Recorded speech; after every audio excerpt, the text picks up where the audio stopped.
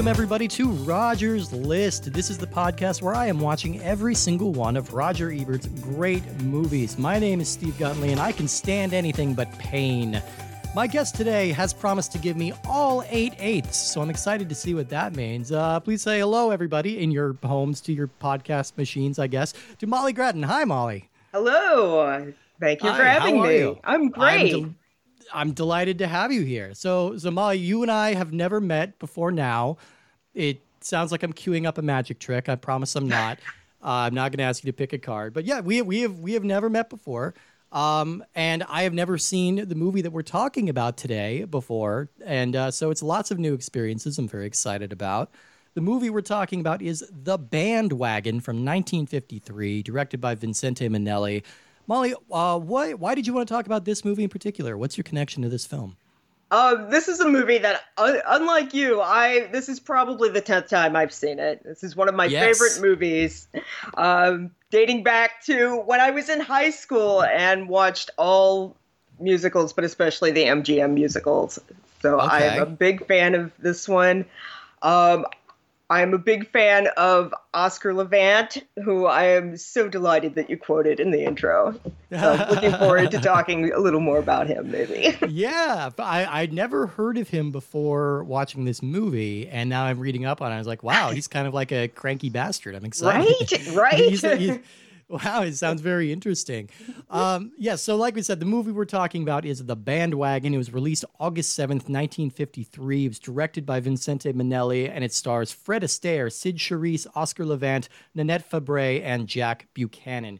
Yeah, this is my very first time seeing this movie, and I mean, I'm gonna date the recording a little bit. We're the day before election right now as we're recording this.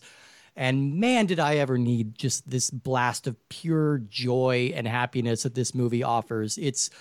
I feel like you can't really talk about this movie without bringing up Singing in the Rain in the same breath, because I think they both occupy a very similar space. I also feel like a double feature of this movie and Singing in the Rain would cure depression internationally and throughout time.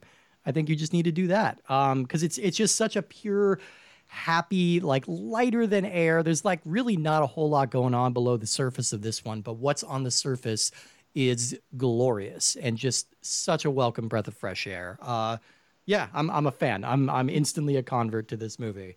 Let's talk a little bit about our director here, because he's got a very interesting career. Vincente Minnelli. He's one of those filmmakers that I feel like you talk about his movies and his personal life in the same breath, because he had kind of a controversial, or he was like tabloid fodder for years and years because of at least one very high-profile marriage that he was in. So Minnelli grew up in a musical family. He was born in 1903 in Chicago, and his father was a composer for his own traveling review. And Vincente cut his teeth in the Chicago theater scene as a production designer before eventually moving up to director. He had a real knack for it. He moved out to Broadway in the 30s, where he became one of the biggest Broadway directors of big, splashy musicals. He had a real knack for that. His first film as a director in Hollywood was a pretty daring one. He directed the movie Cabin in the Sky, which starred Lena Horne and an all-black cast. And I believe this is the first Hollywood film to have an all African-American cast in it. It was one of those movies that the studio didn't want to make. They were convinced that people weren't going to see it, but it wound up being a pretty decent-sized hit and made a household name out of Lena Horne. And it's a great movie. It's worth watching, too.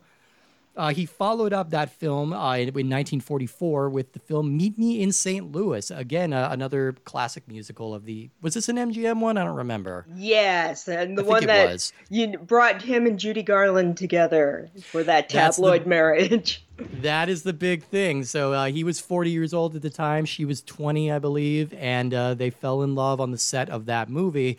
And they would be married from 1945 to 1951, and by all accounts, it was an extremely tumultuous, troubled marriage for a lot of reasons. I think poor Judy Garland was in the depths of her depression and her barbiturate addiction at this time. There were fights, there were suicide attempts. It got all very ugly. There's also a great deal of speculation about Minnelli possibly being a gay man, or at least a bisexual man. Never confirmed or denied, but certainly those rumors persist. They persisted. Allegedly, when he was living in New York, he was like openly gay, like and being with men. And then when he moved to Hollywood, he kind of toned it down. I'm not sure what exactly happened there. We can only speculate. Either way, their marriage was very tumultuous, but it did result in the birth of their daughter, Liza Minnelli, which makes this one of the only like mother, father, and daughter trios that all have an Oscar, which is an interesting distinction. I can't think of another, right? Because the Barrymores were another big family, but I don't think Drew Barrymore does not have her Oscar yet. Yeah, mother, father, I think you're daughter. Right. I think it might be the only time. Yeah, all three Oscar winners, and obviously Liza Minnelli, huge deal. And Liza Minnelli was on set a lot during the making of this movie as a very young child, like just kind of following her father around and watching Fred Astaire dance. And there are worse ways to spend your childhood, I think. So Minnelli and Garland, their time together, it was very heavily covered by the tabloids during this time. And it's still kind of a matter of fascination for a lot of people. In 1952, Minnelli directed his biggest hit yet, which was the film An American in Paris, starring Gene Kelly. That went on to win Best Picture, and he would win Best Picture again for the movie Gigi in 1958. And all told, he's made about 37 movies. He made about a movie a year for most of his life. He kind of slowed down a little bit towards the end. He passed away in 1986 at the age of 83. His last film was actually a vehicle for his daughter called A Matter of Time, and he disowned that one. It's the only movie in his career that he has disowned. So I feel sad for Liza there. So a little bit how much do you know about the production behind this movie? I'm sure you've seen this. You've seen this many times. You know more than I do. Yeah. Actually, from what I understand, it was a really troubled production behind the scenes, which is amazing that something so light and joyous and beautiful was the end result. I believe that this is the point where Garland and Minnelli were divorcing, so that was happening. Mm-hmm. On set, Fred Astaire's wife was terminally ill, and she would die within the year. Jack Buchanan, the second male lead playing Jeffrey Cordova, the director-producer, was undergoing major surgery and often came to the set with his face shot up full of Novocaine. So sometimes his face was paralyzed. And Oscar Levant, who was just a big mess the whole time. All right. So I might rely on you to talk a little bit more about Oscar Levant. All I really know about him is that he worked with Arthur Freed, the producer, quite a bit. They were like close friends, and he kind of considered him like his good luck charm. And so he kind of put him in all these movies, even though, like, I'm just going to go out and say that I don't think he really rises to the level of everyone else in this movie. Like, he's not a dancer. He's not a singer. He's got an interesting kind of persona. But yeah, so what's the deal with Oscar Levant? What's the deal with Oscar Levant? What's the deal? Yeah. What is the deal with Oscar Levant? That's my Seinfeld, apparently, which sounds like a dying old man. What is the deal? I think you nailed it. He was all persona. Yeah. He had a very interesting life. He was sort of a marginal member of the Algonquin Round Table in New York in the 1920s. Composer, sort of made his reputation by being George Gershwin's best friend and interpreter of many of his works. By the 1950s, he was most famous as a public personality. He appeared on many radio shows in the 1940s, all of these character roles in films for both Arthur Freed at MGM and a few other studios. He was a TV pioneer, actually, if you can imagine that personality on TV. He was a regular guest on the original Tonight Show, and he also hosted his own TV show on local Los Angeles television. And in all of these movies, he sort of plays himself, which is one of those things in the 50s that is so interesting. You think about it as being such a sort of uptight, repressed time for things like mental illness and drug abuse. And he was quite open about both of those things. I think the best quote I read in connection with The Bandwagon, that his appearance on the set every day was a miracle of pharmaceuticals. I read that. Yeah, I think Roger Ebert captured that in his essay, which is like a great line. Yeah. I was curious about who he was because, like, and I'm gonna go out on a very far limb. I'm gonna make a claim that is unsubstantiated in any way, shape, or form. But I feel like the Martins in this movie are loosely the influence for Fred and Wilma Flintstone. I'm gonna say that. I know people say, yeah, the Honeymooners. This came out before the Honeymooners. I checked. I'm gonna say it's this. Yeah, I would say we got it. Yeah, visually, you're right on the mark. You got like kind of a schlubby guy with a mug with like a beautiful redhead, and like they don't seem to make sense, but they do make sense. Yeah, I'm gonna call it right there. Yeah, he was an interesting figure, and like apparently, yeah, he and Nanette Fabray, in particular, who plays his wife in this, did not get along. Yes. And she had her own troubles. Like during the production of Louisiana Hayride, she fell through one of the boxes, gashed open her leg, and that needed stitches. And then the very next day, she had to shoot the triplet scene where she's on her knees in this very uncomfortable rig.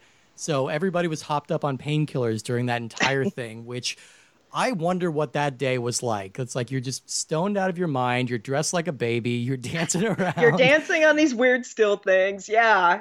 And Liza Minnelli's running around pulling on people's pigtails or something. I don't know. Like, that's a weird day. It's very interesting. Yeah, I think, again, you can draw comparisons to Singing in the Rain, another lighter than air kind of concoction that had a troubled backstage kind of situation, you know, like people didn't really get along. And in both cases, the male lead, in this case, Fred Astaire, in that case, Gene Kelly, both, by all accounts, you know, nice guys, decent human men, but they were also obsessive perfectionists who would kind of drive people to the brink of insanity with the number of rehearsals that they would require. And they're you know, they both have their own like insecurities and their own issues about a lot of things. So yeah, it was troubled, and it took a lot of hard work to get through. And that's something that Roger Ebert pointed out in his Great Movies essay. It wants to remind you that theater or entertainment or anything like that is work. It's got blood equity, or sweat equity. It's you're putting in all this time and all this effort just to make people's life a little bit better. And so it's nice to see that like played out on screen, even though like everything we have here seems almost averse to conflict. Like I wrote down the very final line of the entire show is during a reprise of That's Entertainment, where they say, no death like the end of Macbeth, no ordeal like the end of Camille. They're commenting on the movie that they just shot. It's like, yeah, there's no death, there's no ordeal. Like there's no bad guy in this movie. There's no conflict that isn't like neatly and quickly resolved before like the end point. So I think it's I wish we were releasing this before the election, just because I feel like this is a perfect movie to just kind of sink into for a little bit and just disappear for a while. I don't know. It's got a kind of magic to it that I really appreciated. Yeah. I think you're right on the money that this was the perfect movie to be watching this weekend. That just nothing else was going to make me feel better. Nothing else is going to make you feel better. No. Yeah, I mean, that's a note that I made. It's thinking about it, watching it this time, that it is both the most cynical take on showbiz and showbiz people and the most romanticized take on the theater and on musical comedy. A lot of it's all about ego and pretentiousness and gossip and squabbling. But what happens at the end, they come together in the service of the show. They do. It's great. It's great. And even like them having little egomaniacal bursts, like it's not even, it's played off as so charming. And it could just be that Fred Astaire is just inherently incredibly charming. But like the issue he was having in the film, the issue his character Tony was having in the film, that he might be too short or that Sid Charisse might be too tall, was an issue that he actually had as well when they were making the movie. And he was also insecure about the fact that he was a tap dancer and she was a ballet dancer, you know, and they were coming from kind of different worlds, and how would they be able to dance together? Which of course, like that's initially that's the conflict of this movie, to the degree that this has a conflict. The two characters meet, they don't really get along, they're from different worlds, how will they ever be able to dance together? And then we melt into it with that beautiful Dancing in the Dark sequence where they just kind of wordlessly fall into this rhythm in this empty park, and there's no words at all. And then when they get in the carriage at the end, again, you're expecting some quip or something, and they both just like lie back, almost like a post-coital moment. Like very satisfied with themselves, and they just kind of let themselves be carried away. It's a memorable, amazing sequence for a reason. Like, you really get to see how both of their gifts, their considerable gifts, are being used in tandem with each other. It's really just a beautiful moment. And the choreography is beautiful because it's not quite the ballroom of Fred and Ginger, and it's not the pure ballet that we had seen Sid Charisse performing earlier in the film. So it's just this hybrid where they come together and it works. It's gorgeous. It's absolutely gorgeous. I was amazed to look in the credits and see that Fred Astaire was 54 years old when he was making this movie. I'm sitting here, I'm 36. I've been laid up all week with a back injury, and I'm watching this man like jump around like 20 years my senior. I'm like, okay, all right, I'm just giving up. I quit. Like, it was amazing. It was amazing.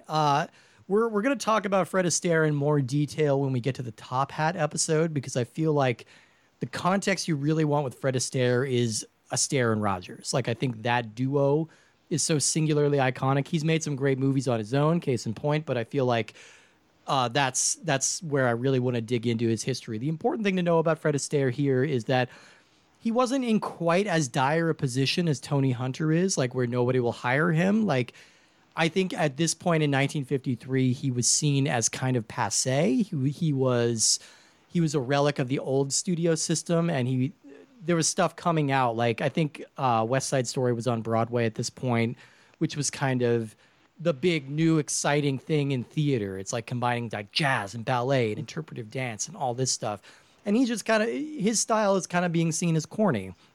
Yeah. And, I was actually, I was curious about that. And looking at his filmography, and between 1952 and 1953, he had 4 movies out. Yeah. And 2 of them were really big hits and 2 of them were not. But that's not a bad track record. No. It's not, he wasn't like washed up or anything, but I would say his career was kind of stagnating because he'd been doing the same thing over and over again. And he was making noise about retiring. He's done that a couple times throughout his life. He was going to say, I'm retiring. They draw him out. I'm retiring. They draw him out.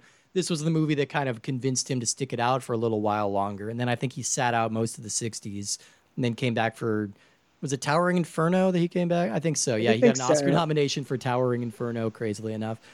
So he was kind of at that point in his career. So Tony Hunter isn't a far cry from where he is at this point, and there was kind of a sense that people were over him, and that's why you get the opening shot of this movie is just a static shot of the top hat and cane, which are his trademarks from the movie Top Hat. And they're trying to auction it off for a modest sum of $5, and still nobody will buy it. That tells us exactly what kind of level he's at. And then all the guys talking about him on the train, which is a great moment, So he's kind of out on his own. I wanted your thoughts a little bit. I think the one thing about this movie that doesn't super pop for me is the music. Like, I feel like the songs aren't terribly memorable in general. I don't know. What do you think? Right. And I would say, with the exception of That's Entertainment, most of these songs are not well known. I mean, maybe Dancing in the Dark, but I would be hard pressed to call any of them standards. And even That's Entertainment is so tied into that number and into later the MGM musical documentaries. That's Entertainment. Right. That's what I knew them from. For those who haven't seen those, That's Entertainment. There were 3 of those. And basically they're just kind of like, they're almost like compilation videos, right? Yeah. If I remember, I think my grandparents had some. I watched them. They're just like compilation videos of old MGM musicals. And they're all called That's Entertainment. All of the songs in this movie existed before this movie. That's kind of the MGM tradition of the time, is just you're going to recycle old Broadway hits and put it in a new context. Again, Singing in the Rain. I'm going to keep harping on that. The same way, Singing in the Rain. They did the same thing, exactly. The music here was all done by Howard Dietz and Arthur Schwartz. And this is based on a 1931 Broadway review that did not have a plot. It was basically just like what we get in the last act of this movie, which is just a string of unrelated musical numbers. So the script itself was written by Betty Comden and Adolph Green, who they actually also served as the basis of the Martins, even though they weren't romantically engaged in any way.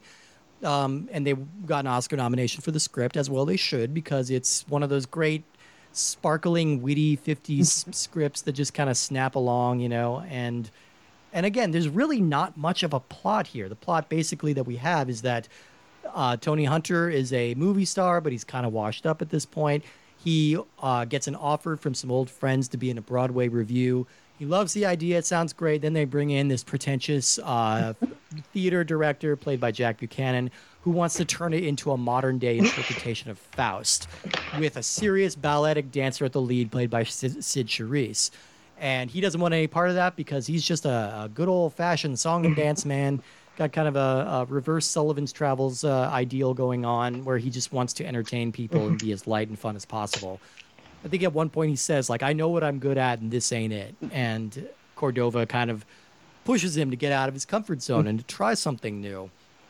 I do want to highlight Jack Buchanan a little bit because I feel like that's the performance that stole the movie the entire time. Like, I was not familiar with this actor beforehand. And every time he popped on screen, I'm like, all right, I have seen this pompous theater director type done before. I've seen it done before this, after this, but there's a particular joy that he brings to this part. And I think the fact that he's like at his core a good and decent person makes so much more. Yeah. Just a little delusional. He's delusional. Yeah, he's full of himself, but he's not a bad guy and he's not unreasonable at all. And he's been successful with doing what he's doing. So some of that delusion is maybe a little earned. Yeah. From what I understand, based on both Jose Ferrer and Orson Welles. I see a lot of Orson Welles in Jeffrey Cordova. From our recent episode on Chimes at Midnight, we learned that Welles could be a bit more of a little less good-natured about his theatrical whims here than Cordova is. But we first meet him doing a production of Oedipus Rex that's produced by him, directed by him, starring him, and written by him. Like, he's got his name on the poster 5 times, which is a very funny touch. But again, I love that he is a nice guy in the end. Like, you think it's going to go kind of one direction, and you think he's just going to be the big bad that they have to topple at the end of the show. And that's not the case at all. When they do decide that the show that he's created doesn't work, it's like nothing to convince him to switch over. He's just like, he's so good-naturedly. He's like, if you think it'll work, I'm in. And then he shows up and he dresses like a baby and he does soft shoe and he just goes for it. And because he meant what he said earlier when he said, it doesn't matter if you're doing Shakespeare or if you're doing a musical, it's all theater, you know? And he genuinely loves theater. It's just a delightful character. I don't know. I really had fun watching him throughout the entire film. Yes, definitely. Again, with the romantic heart of the movie, where the most important thing is the show must go on. Yes, absolutely. We also need to talk about Sid Charisse. I have heard her described as having the greatest legs in human history, which, up there. I mean, you know, I haven't seen Napoleon's legs, but I bet she could beat him. She is just amazing to watch. I mean, she's a classically trained ballet dancer. She was, I think, 22 or 23 in this movie and just kind of at the peak of her powers. And it's magnetic watching her dance. It's just absolutely magnetic. Her acting's a little limited. Her singing had to be dubbed over. But watching her move and just watching her and Astaire partner up and dance is just, it's transfixing, you know? It's one of these things you can kind of disappear into. Yeah, she was part of Minnelli's sort of regular stock company. And I think, especially when you see her in movies with other directors, you realize that Minnelli was really able to sort of work with her limitations as an actress. Yeah.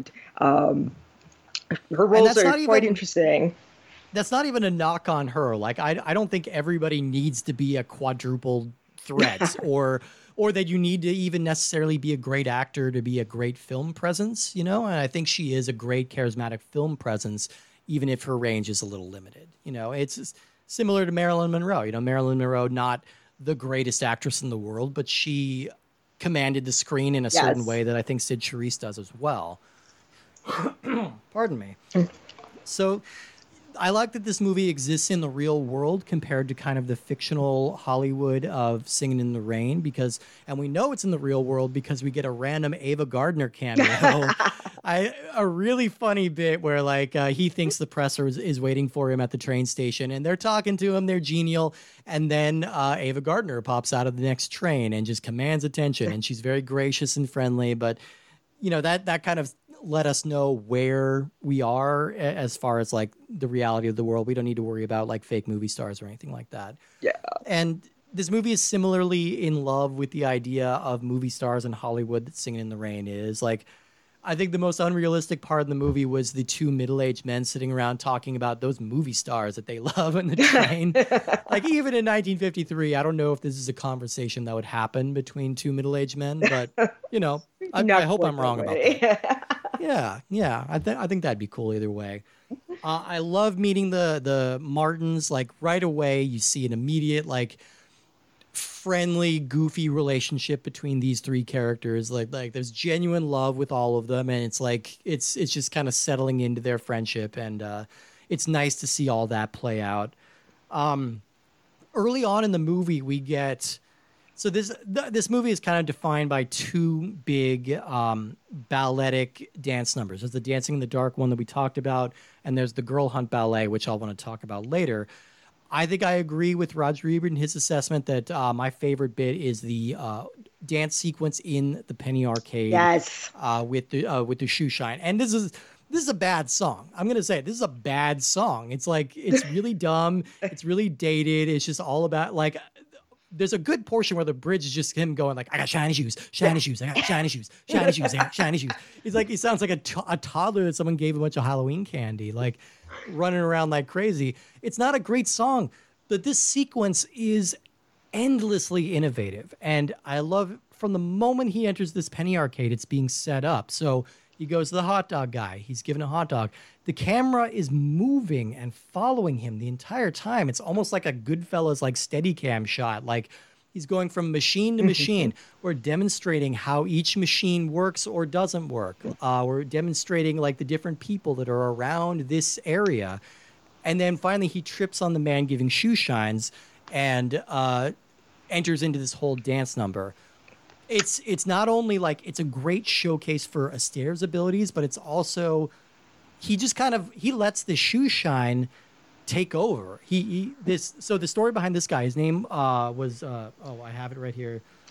It was Leroy Daniels, and he was an actual shoe shiner in New York who would do this kind of number. He would kind of shine people's shoes, but he would also dance and kind of make a performance out of it. Vincente Minnelli saw him in New York and flew him out to Hollywood to do this movie with Fred Astaire. And this guy off the street, literally a guy off the street, is holding his own with the best dancer that ever appeared on film. And it's an amazing sequence. It's so innovative. I think that may be my favorite sequence in the entire movie. And I love how even if you if you could look away from Leroy Daniels and Fred Astaire, everything that's going on in the background in that scene, Minnelli was really good at picking his extras, and this whole seedy, brightly colored Times Square Penny Arcade is full of weirdos, and I love it. It's great. It's so great. And I mean, just thinking about the elegance of the long, follow shot before that, now it kind of incorporates into the choreography. He's going back to each of these machines that kind of rejected him the first time, or that he didn't know how to work with them the first time. And now that he's dancing and singing and he has a shoe shine and he's feeling good about himself, all of a sudden it's just all falling together. There's that big mystery box. Yes. I looked into these. These are basically just kind of you pump. You're supposed to turn the knobs or press the buttons in a certain order to make it open up. It's like a puzzle box. And basically the trick is you just have to keep pumping quarters into it until you figure out the sequence. And then the first time he tries it, nothing happens. The second time when he's dancing, he just bop, bop, bop, bop, twist, twist, twist, twist, twist, smack, smack. And then boom, and it opens up. And the one thing I was waiting for, and correct me if I'm wrong, you've seen this more times than I have, the lady in the little Gypsy Tarot booth, that's a real woman, right? That's not a machine in there. So. I think so. I kept waiting for her to pop out. Yes, and start dancing. I feel like that was intended, and then it didn't happen. But it also establishes in this scene that there is some magic going on, that this isn't just a straight up realistic movie, because he's dancing around here. He's got like superpowers. He like force pushes those cans over. Like, yes, he's doing all these amazing little like magical tricks here that are so far beyond anything else that we see in the movie. Like, he doesn't dip back into this magical thing again. Like, you would think if they were going to really ride that, like maybe he and Sid Charisse, while they're dancing in the dark, they could be floating above the ground or something like that. They don't lean into it. This is kind of the only moment of magical realism. And it's just exuberant and so much fun. And then like, even still, the camera is moving the entire time. It's going back and forth. It's watching their movements. It's tracking everything that happens. I think that was the moment I was like, I'm so on board with this movie. Like, whatever else that happens, this movie gave me this scene, and I love it. And it's a very Fred Astaire moment. I feel like in a lot of his later movies, he has some gimmick that he's able to work in there, and it doesn't feel like a gimmick. It feels like magic. I mean, it's really... It really works. So have you done like much theater or anything in your personal life, or are you a big theater person? Not in many years. Okay. All right. Fair enough. A little bit in high school. So that's my dorky thing is that I do a lot of local theater and stuff like that. Oh, and the bits where they're actually rehearsing the show felt very lived in and authentic to me. Yes. Like, there's the sniping and there's like the rush to get everything done. And like the little moment that made me like real, like, oh yeah, they get it. Is just like Fred and Sid like rehearsing in the lobby. Like, there's a piano out there and they're just like the two of them out in the lobby. That's 100% something we've done. That's like, okay, we need to build the set. You guys go out to the lobby and like practice this tap dance on like Berber carpet for a while and see how that sounds. You know, so that it just felt very lived in and observational, and made me whimsical for the days that I could, be outside and around people. And I mean, I don't know, just the little moments of them like laughing in. They've been rehearsing so long that they're so exhausted that they just start kind of like laughing to themselves and doing time steps, and just kind of like giving up on everything. I don't know. We've all kind of reached that point doing theater in the past, and it's again, very lived in, very observational. Or the scene when the other one I like that's a piece like that is when everyone is trying to direct him in this line and change the line and rewrite the line. Yeah. And he comes back and it's just like his head totally explodes and he can't do it. Yep. Every time. It's like, because you have to check it with like 10 different people to make sure to work. You can't just change a line. You have to consult the choreographer. You have to consult blah, blah. I think the choreographer is actually the closest thing we get to a villain in this movie. And even he is not portrayed as a villain. Yeah. He's just kind of like, he's Sid Charisse's spouse, and he's kind of trying to protect her career. And he doesn't want her doing kind of this goofy review when she's like a serious balletic dancer, which is an echo of something that happened in real life. Sid Charisse was married to a choreographer named Tony Martin, similar to Tony Hunter. Oh no, she was married to a choreographer and she left him for someone named Tony Martin. So there's kind of like a parallel there. And I'm not sure if they were commenting on that directly. I don't know if that had happened yet, but it happened with her eventually. But yeah, even he is not like a terrible person. He's the obstacle between Gabby and Tony getting together, but he's not a bad guy. And even he admits, he was pretty quick to admit his limitations and drop out of the show for the good of the show. I was kind of hoping that Gabby and Tony would not get together in the end. I was hoping it was going to be one of those. I was hoping it was going to be like, these are two people who respect each other and love each other so greatly, because there is also a 30-year age gap here, which is a little gross. So I wasn't really rooting for him to get the girl in the end. And I honestly didn't feel like they were setting that up until kind of close to the end. Yeah. Like, the romantic element of this felt a little shoehorned in, just because, like, yes, you have the dancing in the dark sequence again. It's got a sensuality to it, you know, but it doesn't feel like two people falling in love. It feels like two people finding their equal, you know, in a way that's much more compelling than I think a romantic relationship would. I don't know. I think so. After a little bit, they try out their Faustian play. It's a big disaster. There's an amazing, like, very ornate physical comedy bit where the set goes wrong. And the set is on a bunch of risers that has to like kind of lift up different elements and like move it around. And there's all these explosives going on and everything like that. And everything starts to go wrong at the same time in a really slow burn kind of way. And we're pulling back in a wide shot. So we're seeing the entire thing as the audience would, watching this set malfunction. It must have been very complicated just to set up this thing that looks like it's going wrong.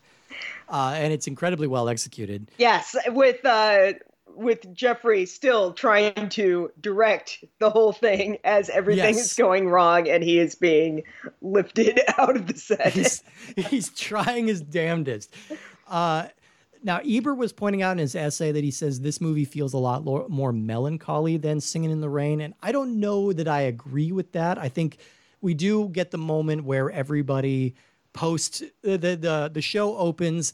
It flops really bad. It's a big embarrassment for everybody. But instead of kind of sitting around wallowing in it, they're all having kind of this raucous cast party where they're drinking beer, they're singing songs about how much they like beer, and you know, it turns German weirdly in the middle of it, and it isn't until after they've kind of settled down where there's like this long moment of quiet where everyone's kind of like, well, shit, what do I do now? Like, and then they kind of refocus their efforts, and they're going to make.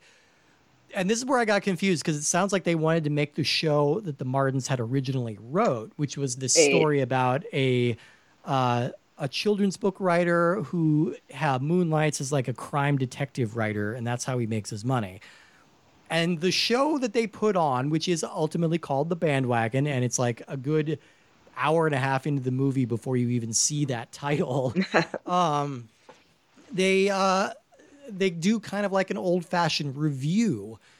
And I just wasn't clear if they were still going with the theme of the original thing, because they bring back the crime writer for a very notable part. Right. But then they also have things like Louisiana Hayride, which is A, a bad song, and like B, has nothing to do with anything. Like, I feel like I would have cut that scene. I don't want to like cut Nanette Fabray because I think she's really charming and fun, and she does a lot of fun with that part. But that's kind of like a bad song, right? Like, am I crazy? It is very corny. Yeah.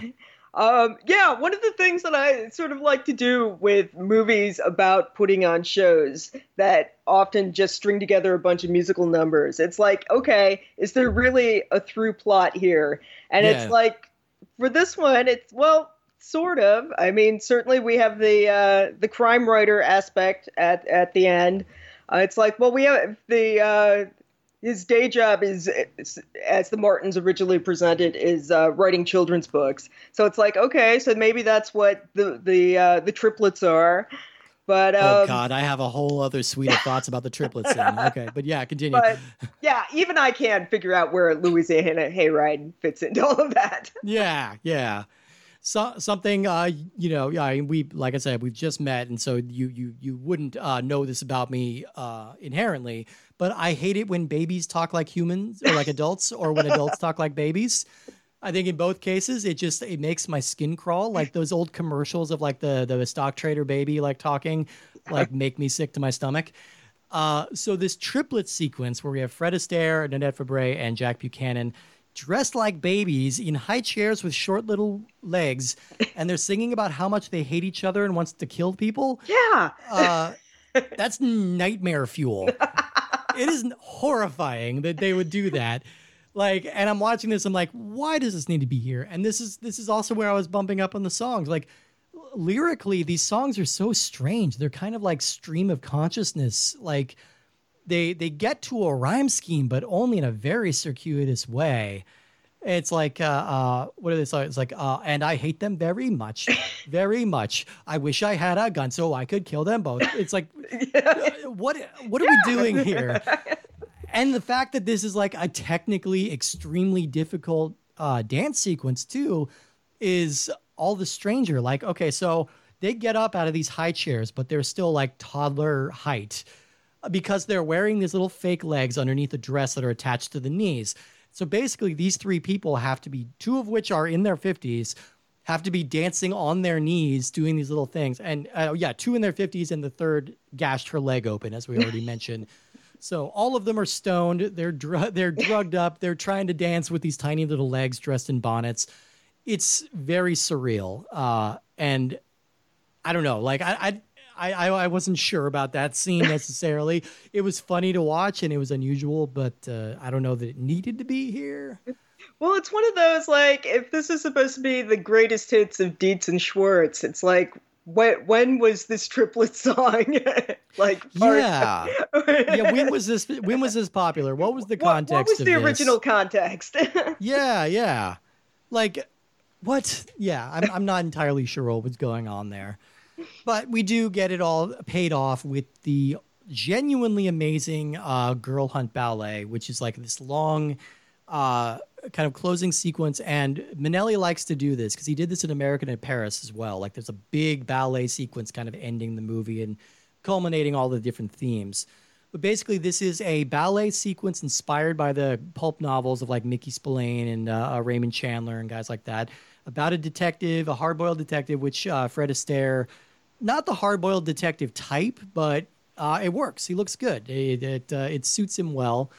And they come up with this really ornate dance sequence where they kind of work through this entire crime plot where there's like blonde and this brunette, and Sid Charisse is playing two different roles and bouncing back and forth. And there's like ballet dancers in full like gangster suits doing backflips and like shooting cap gun pistols at each other, and like the subway lighting flickering over them while they're dancing.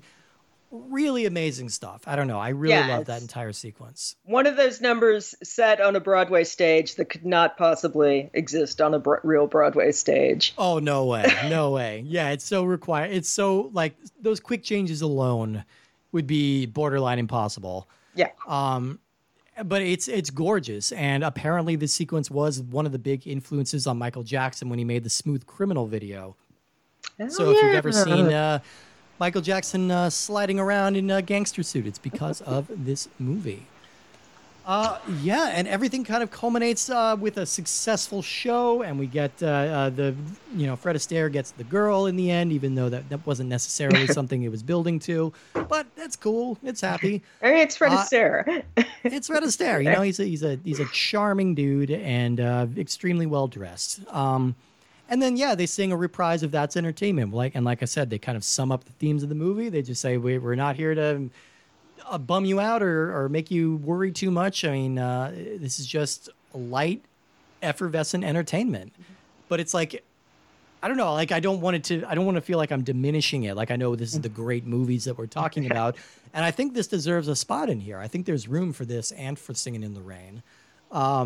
Because, maybe I think they, if nothing else, they illustrate the differences. If you take a similar milieu for both of these movies and then cast Fred Astaire in one and Gene Kelly in the other, you get a really excellent counterpoint of their two styles. Yes. Like Astaire is extremely, he's almost frail. Like he's a smaller guy, but he's extremely elegant and graceful. Whereas Kelly is taller, he's more athletic. He's the type who's like going to throw you around and like do gigantic, like fancy jumps and stuff like that. So it's very interesting to see these two contrasting styles with similar motifs, I thought. Yeah. Yeah. I feel like I had something else to say about Fred Astaire. Oh, sorry. I ramble on a bit and people can lose their train of thought. Yeah. And I think that's about all I had in terms of notes on this movie. I was delighted from start to finish. Even the sequences like Louisiana Hayride that I could have done without. Like I'm still like, you know what, they're going for it. They're having fun. It's a lot of like redneck names that are funny. I don't know. I do love the redneck name roll call. There was a line in there too where they said, well, like, oh, we got to go on the Louisiana Hayride. There's no time for a roll call. But like fully a third of the song is a roll call. Like, I don't know what they're trying to do. We have time. Let's I don't know who you're trying to convince. How about the costumes? Can we talk about the costumes for a second? Let's please talk about the costumes. Absolutely. Because I feel like on this watch through, that is what sort of the new thing I noticed. That the costume design is absolutely gorgeous. I love the scene where they go and Jeffrey is trying to convince the backers, and Nanette Fabray is wearing that pink dress with the sheer coat over it with the pink polka dots. It's such a weird garment, and it becomes like sort of a comedy prop because she takes it off and she can't figure out where to put it. And at the end, it ends up with Oscar Levant carrying around like this huge bowl of chiffon because he doesn't know what to do with it either. But I think that was a very nice, like, understated physical bit. Yeah. And in the same scene, Cyd Charisse has these little short emerald green gloves on, and those are gorgeous. I was mostly fascinated by how very, very high Astaire's pants were. Oh, yeah. And I mean, even for the time, I know this was the style of the time, but even for the time, like, these were super nipple. They were above the nipple on him. And, you know, he's a slight man, and he looks like he's 90% pants in some scenes. And I'm like, how are you moving this well when you are so much pant?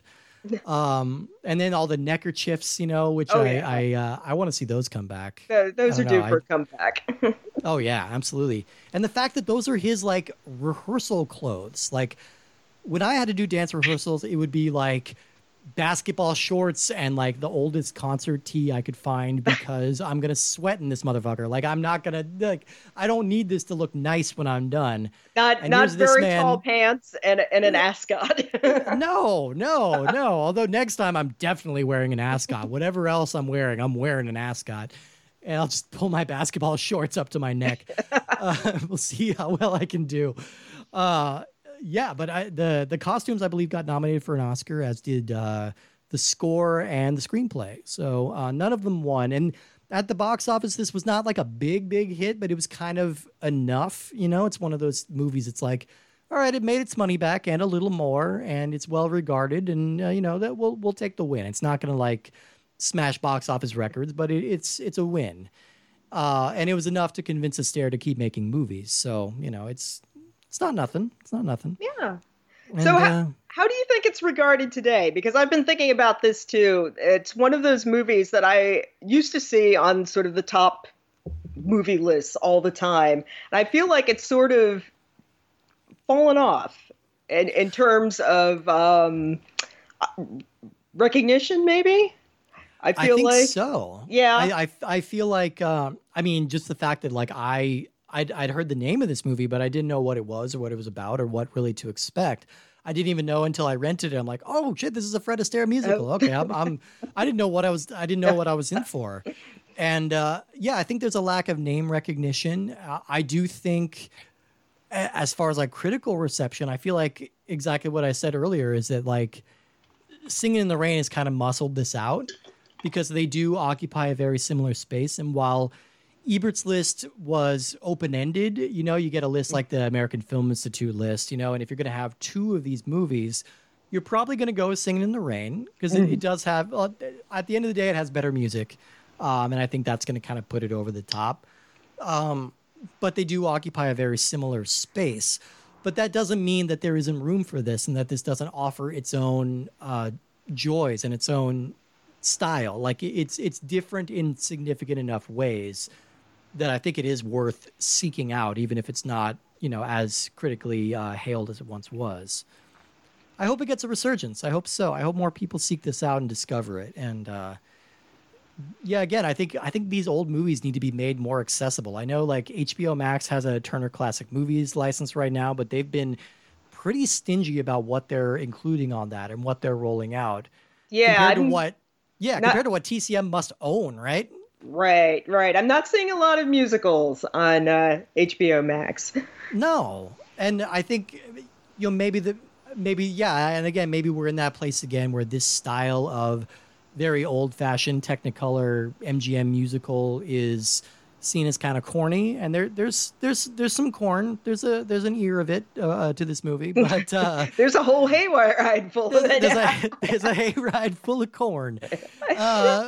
But I think some corn is good for us once in a while. I think it's good to look back at these and just let ourselves enjoy the moment, enjoy the mood, enjoy the period, enjoy like enjoy just amazingly talented people putting on a show for us, you know? And that's kind of what it all boils down to at the end. It's just a damn good show, you know? And I was delighted to watch it. I think that's all I've got. Did you have anything else you wanted to say before we wrap up? I don't think so. I think that covers it. That covers it. Well, thank you so much for being here. It's been a delight talking about this with you. Do you have anything you'd like to plug or promote or anything out there that you'd like people to know about? Sure. I do write on mostly on literature, but also on pop culture and sometimes on movies. You can check out my website at mondomali.com. And I do have a book I could plug. Yeah, plug it. Oh my God. Coming early next year, an anthology on radical science fiction, totally different from movie musicals, called Dangerous Visions and New Worlds from PM Press. That should be out early 2021. Oh, damn. That sounds amazing. We're going to have you back for some more sci-fi flicks. I just missed you for Dark City. We just talked about that a couple weeks ago. And, I'd love love your take on some of those. Well, thank you so much for being here once again. You can find our stuff at Rogers List Pod at all the different social medias. That's our email account. That's our Twitter. That's our Instagram. Be sure to join us next week as we talk about a movie that I don't know what it is off the top of my head. So I'm going to keep vamping until I open my list and look at what I am actually talking about. And it's a movie called Raging Bull. Martin Scorsese's Raging Bull. Man, there's going to be a lot to talk about with that one. I'm excited to get into it. So thank you once again for being here. And I'm just going to tap dance my way out of this recording. That was really convincing Foley work right there. Everything that happens in life can happen in a show. You can make them laugh, you can make them cry. Anything can go. The clown with his pants falling down, or the dance that's a dream of romance, or the scene where the villain is mean. That's entertainment. The lights on the lady in tights, or the bride with the guy on the side, or the ball where she gives him her all. That's entertainment. the plot can be hot, simply teeming with sex. a gay divorcee who is after her ex. It could be Oedipus Rex, where a chap kills his father and causes a lot of bother. The clerk who is thrown out of work By the boss who was thrown for a loss. by the skirt, who is doing him dirt. The world is a stage is a world of entertainment.